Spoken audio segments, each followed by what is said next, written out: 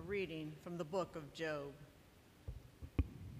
Job spoke, saying, "Is not man's life on earth a drudgery?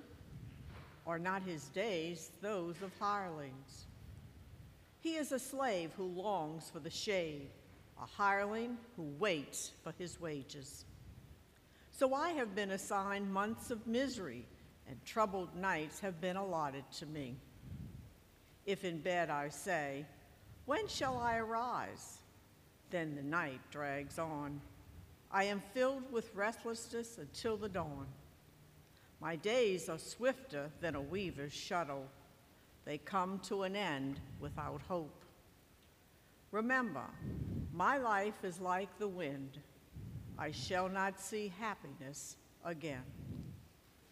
The word of the Lord. Thanks be to God.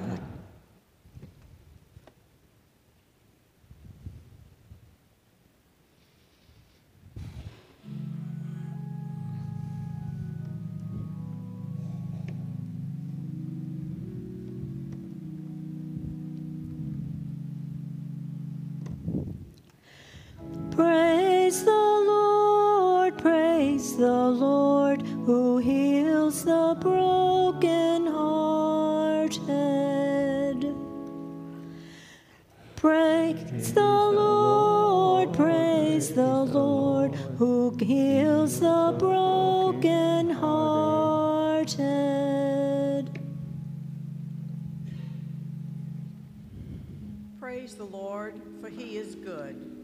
Sing praise to our God, for he is gracious. It is fitting to praise him. The Lord rebuilds Jerusalem. The dispersed of Israel he gathers. Praise the Lord, who heals the brokenhearted. He heals the brokenhearted and binds up their wounds. He tells the number of the stars. He calls each by name.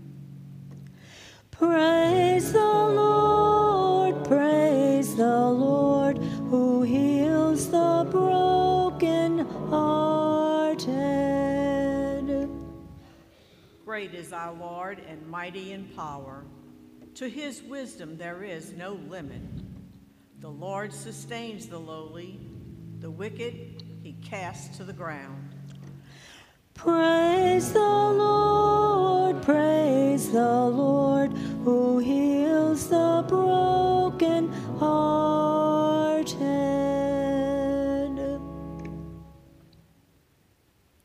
A reading from the first letter of St. Paul to the Corinthians.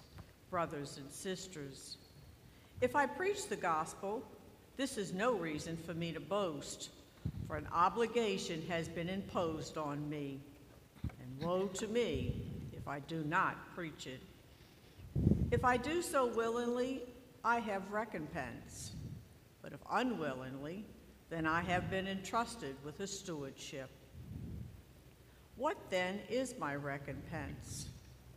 That, when I preach, I offer the gospel free of charge, so as not to make full use of my right in the gospel.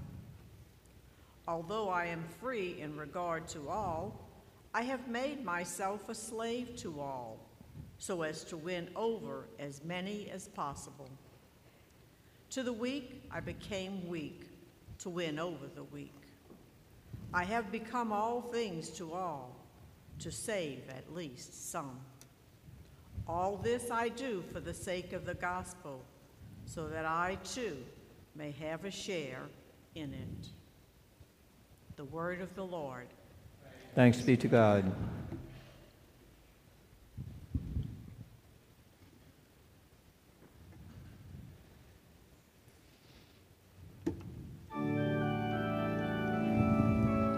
Hallelujah, hallelujah, May the Lord be in your heart and on your lips, that you may worthily praise, preach, and forgive this holy gospel. In the name of the Father, and the Son, and of the Holy Spirit. Amen.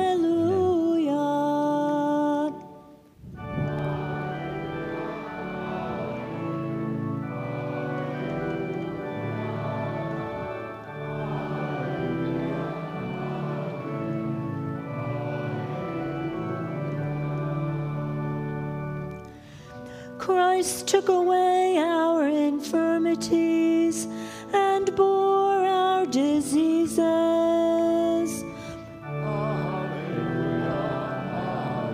Hallelujah, hallelujah, hallelujah, hallelujah.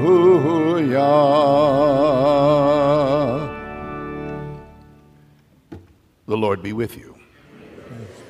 A reading from the Holy Gospel according to Mark. Glory to you, O Lord.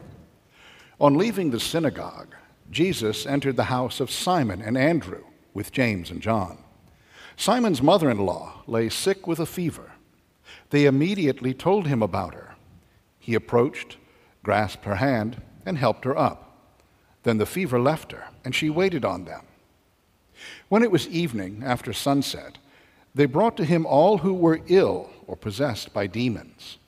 The whole town was gathered at the door. He cured many who were sick with various diseases, and he drove out many demons, not permitting them to speak, because they knew him. Rising very early before dawn, he left and went off to a deserted place where he prayed. Simon and those who were with him pursued him, and on finding him said, "Everyone is looking for you." He told them, "Let us go on to the nearby villages, that I may preach there also. For this purpose I have come." So he went into their synagogues, preaching and driving out demons throughout the whole of Galilee. The Gospel of the Lord. Praise to you, Lord Jesus Christ.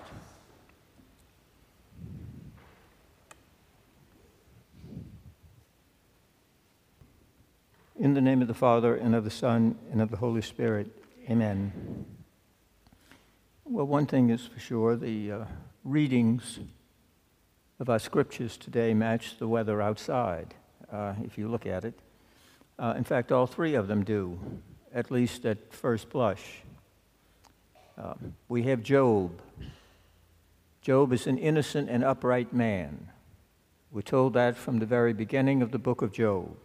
He's innocent, he's upright, he's righteous. He's a true believer. St. Paul is having difficulty preaching and teaching. It's starting to wear on him, the ministry that has been laid upon him to preach to the Gentiles. And Jesus is surrounded by the sick, beginning with Simon's mother-in-law and all the others that he has to deal with, to heal, forgive, drive out demons. It's exhausting. But it's especially Job, the book of Job. Job is an innocent, good, upright man, and yet a great deal of evil is going to fall upon him.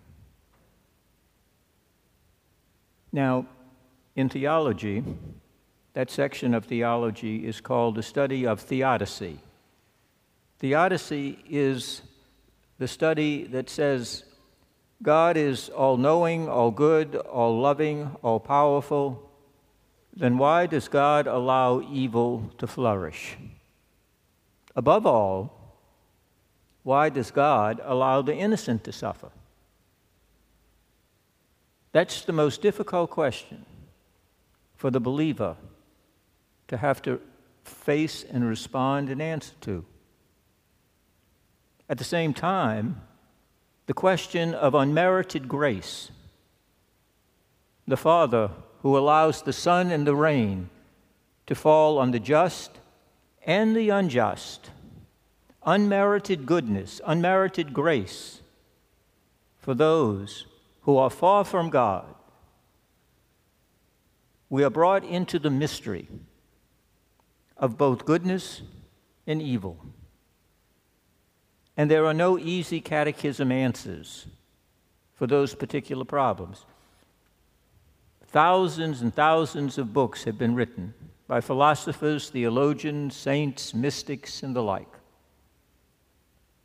And yet, at the end of the day, we are faced with two great mysteries in human existence. unmerited suffering and evil, and unmerited goodness and grace. I think that the approach to take is best described by the great existential Catholic philosopher of the 20th century, Gabriel Marcel. Marcel said that there are things in life that are not problems to be solved. They are mysteries to be drawn into. And in our highly technological and advanced age, we don't like that answer, because we believe for every problem there is an answer, for every difficulty there's a solution. We just haven't quite got to it yet. But it is answerable. And so the notion of mystery takes on a kind of, theological cop-out. When we can't answer the question, we say, well, it's all God's will. Oh, God, heck with that. Our eyes roll off the ceiling. You know, it's referred to as the God of the gaps. What you can't explain, you take and you shove the God card in there. He'll get around to it later. You just don't understand it now. Don't worry about it. Move on. That's very unsatisfactory, as you know. But the question of innocent suffering in the face of an all-loving and powerful God is not simply reserved for academics, for the theologians and the philosophers who cut their teeth on ivy-covered walls or high seminary walls. It touches each and every one of us existentially. It's a challenge to our everyday faith. Why does a child born innocent, why does that child suffer? Maybe even be terminal. Why does our life end the way it does? Why do the best laid plans of mice and men, especially good people? And we ask the question, what do good people do when bad things happen? See, that's the better question. The question is not why do bad things happen, because the answer as to why bad things happen, I can't give you a catechism answer. I can't give you that answer. And nobody else can either. Because it's the great mystery of good and evil that's present in our life and in our world. But it doesn't mean it's without a response. And what I'd like to do for just a few moments is ask you to bear with me. And first of all, I'd like to invite you to get on board H.G. Wells' time machine. And I'd like us to be transported back to December 25th, 1776, in Valley Forge, Pennsylvania, where a beleaguered general, surrounded by troops whose feet were bloody for lack of shoes, knee-deep in snow, no blankets, no rations, low on gunpowder, the future did not look bright. And a person who was a member of that ragtag bunch, his name was Thomas Paine, and he wrote the following. Bear with me, please, and I'll make the connection. Paine wrote in his classic work that in many ways reignited the revolution, Common Sense. He writes the following: "These are the times that test men's souls. The summer soldier and the sunshine patriot will in the crisis shriek from the service of their country. But he that stands by it now deserves the love and thanks of men and women. Tyranny like hell is not easily conquered. Yet we have this consolation with us, that the harder the conflict, the more glorious the triumph.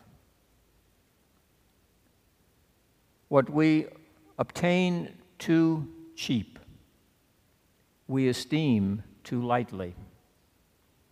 It is dearness only that gives everything its value. Heaven knows how to put a proper price upon its goods, and it would be strange indeed if so celestial an article as freedom should not be highly valued.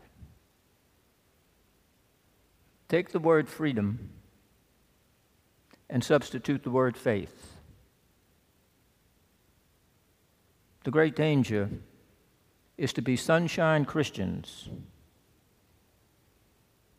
summertime soldiers.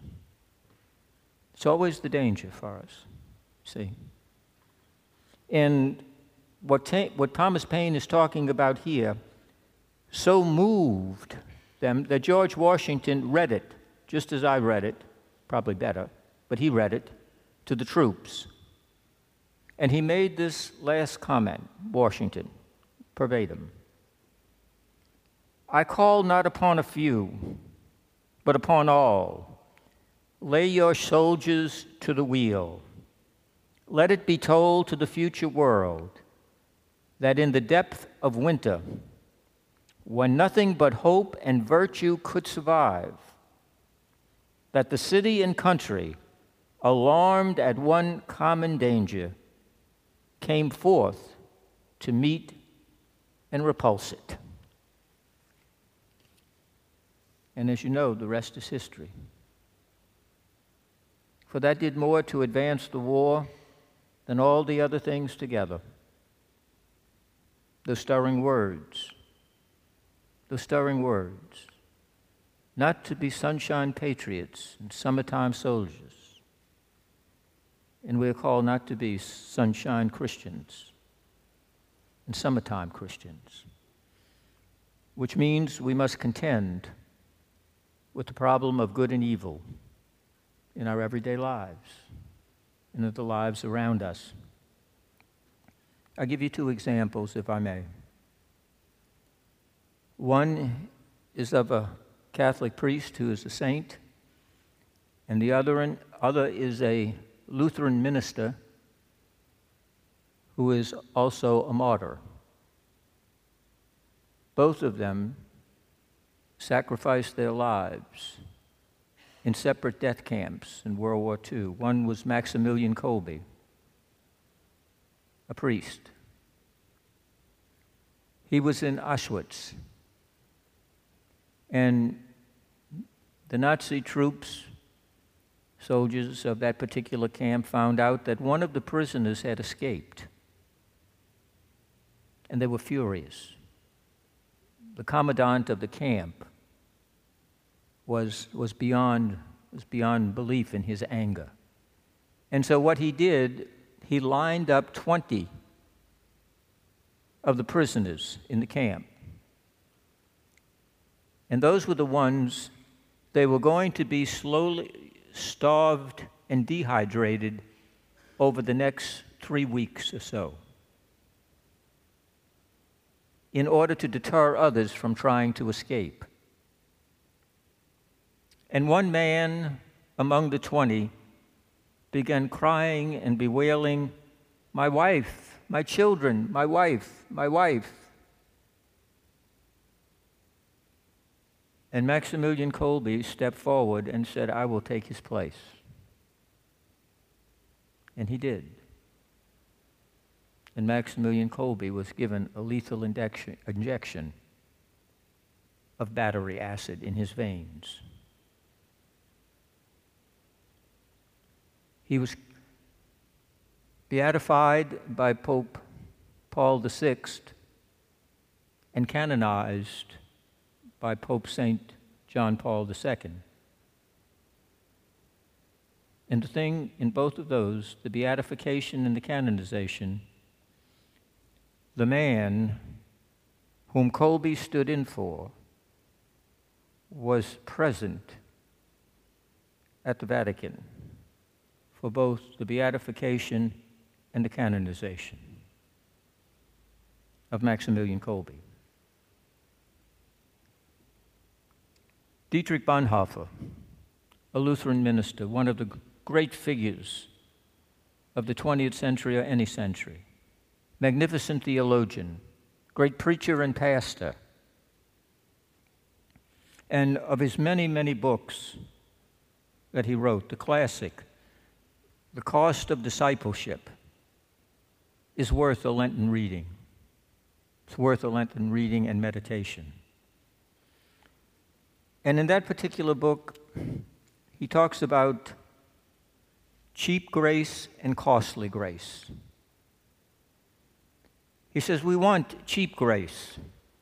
That's the grace I give myself. It's Christ without a cross. It's a baptism without community and conversion. It's communion without service and sacrifice. It's forgiveness without reparation and penance. He said that's cheap grace. But then there's the costly grace. He said the costly grace takes place whenever Christ calls a person to follow him, he bids him come and die. Now, few of you, hopefully, maybe all of you, all of us, we hope, we will not go through Auschwitz or Buchenwald. We will not go through Flossenburg. I'm going to get to Bonhoeffer in a moment. But in our daily lives, we are called to die to ourselves so that we may live for and in Christ. I think of the father who every day gets up and goes to work in order to provide, care, and protect his family. The mother who makes a house a home. Young people in their school and in this world and culture that we find ourselves, they stand for something rather than fall for everything. And they risk the ridicule and ostracism, the rejection of the crowd, because they hear that different drummer, and they must step to the voice they hear, however distant or far away. And so they refuse to go along in order to get along. And they come to find out that there's something worse than being lonely or at home on a Saturday night or not at the party. It's to pay a too high a price for its attendance. And in time, they come to see the real value. Those are people who die for themselves daily. I think of the elderly and the shut-ins who daily pray. Pray for sinners. Pray for those who have no one to pray for them. The terminally ill who unite their sufferings with Christ. Dietrich Bonhoeffer was a member of the Resistance Church. What had happened in Germany is that the Christian church had divided into two sections, the confessing church and the German church. The German church was loyal to the Nazis. The confessing church, or the resistant church, was the church that stood up against Hitler and Nazism. And Bonhoeffer had been invited to give a talk on German radio by the National Socialist Party, the Nazis, because they thought he would be safe, he would be a member of the German church. And his title was One Führer. Perfect man, perfect guy. He went, gave the talk, and at the end he says, I want to say to my fellow Germans, we have but one Führer, and his name is Jesus Christ. The plug was immediately pulled. he was dragged out of the studio and sent to Flossenburg death camp. And 2 weeks before the so-called liberation of Germany, when the American troops went in to Berlin, Dietrich Bonhoeffer was holding services on an Easter Sunday morning, it was in April, in the cell where they were confined. And members of the SS came in and said the words that every prisoner hated to hear. Dietrich Bonhoeffer, come with us. They knew what that meant. The prisoners started crying. Some of the guards had tears in their eyes because some had been secretly converted by Bonhoeffer. And as Bonhoeffer walked out of the prison, his cell, he turned around and said, "Do not weep for me. For me, this is not the end. It is really the beginning." He went to the gallows and was hung. And 2 weeks later, the troops entered Berlin. The reason I mention these two and all the others is that our answer to the problem of evil, especially to the innocent, does not lie first and foremost in the intellect. It lies in human encounter. It involves in encountering the one who is our Lord and Savior. And because of that, we live that in our daily lives. We live that, the cost of discipleship, because Jesus invites us not to cheap grace and not to be sunshine patriots or sunshine disciples and summer hallelujahs. But he invites us to lay down our lives daily, in living for others as much as we live for ourselves. And with this season of Lent, I'm almost finished, with this season of Lent quickly approaching, it's good for us to turn our gaze to the cross and the crucifixion, because there is a cross with a Christ. It's not simply two pieces of wood nailed together, because there was an experiment putting two pieces of wood together and nailing it and then making it crooked. It was the cross of Nazism. And that's what a cross without Christ does. It distorts. It brings about a great deal of evil. It shows man's inhumanity to his fellow man. It does not bring out the angelic, it brings out the bestial in us. And at the foot of that cross is the Blessed Mother and St. John. This coming Lent, and every day, as we face the challenges of good and evil, not as problems to be solved, but mysteries to be entered into, may it be said of us that in this coming Lenten season and every day thereafter, we may be found with the Blessed Mother and St. John at the foot of the cross. And Jesus' words be ours. Father, forgive them. They know not what they do. Into your hands I commend my spirit. It is finished. In the name of the Father, and of the Son, and of the Holy Spirit, amen.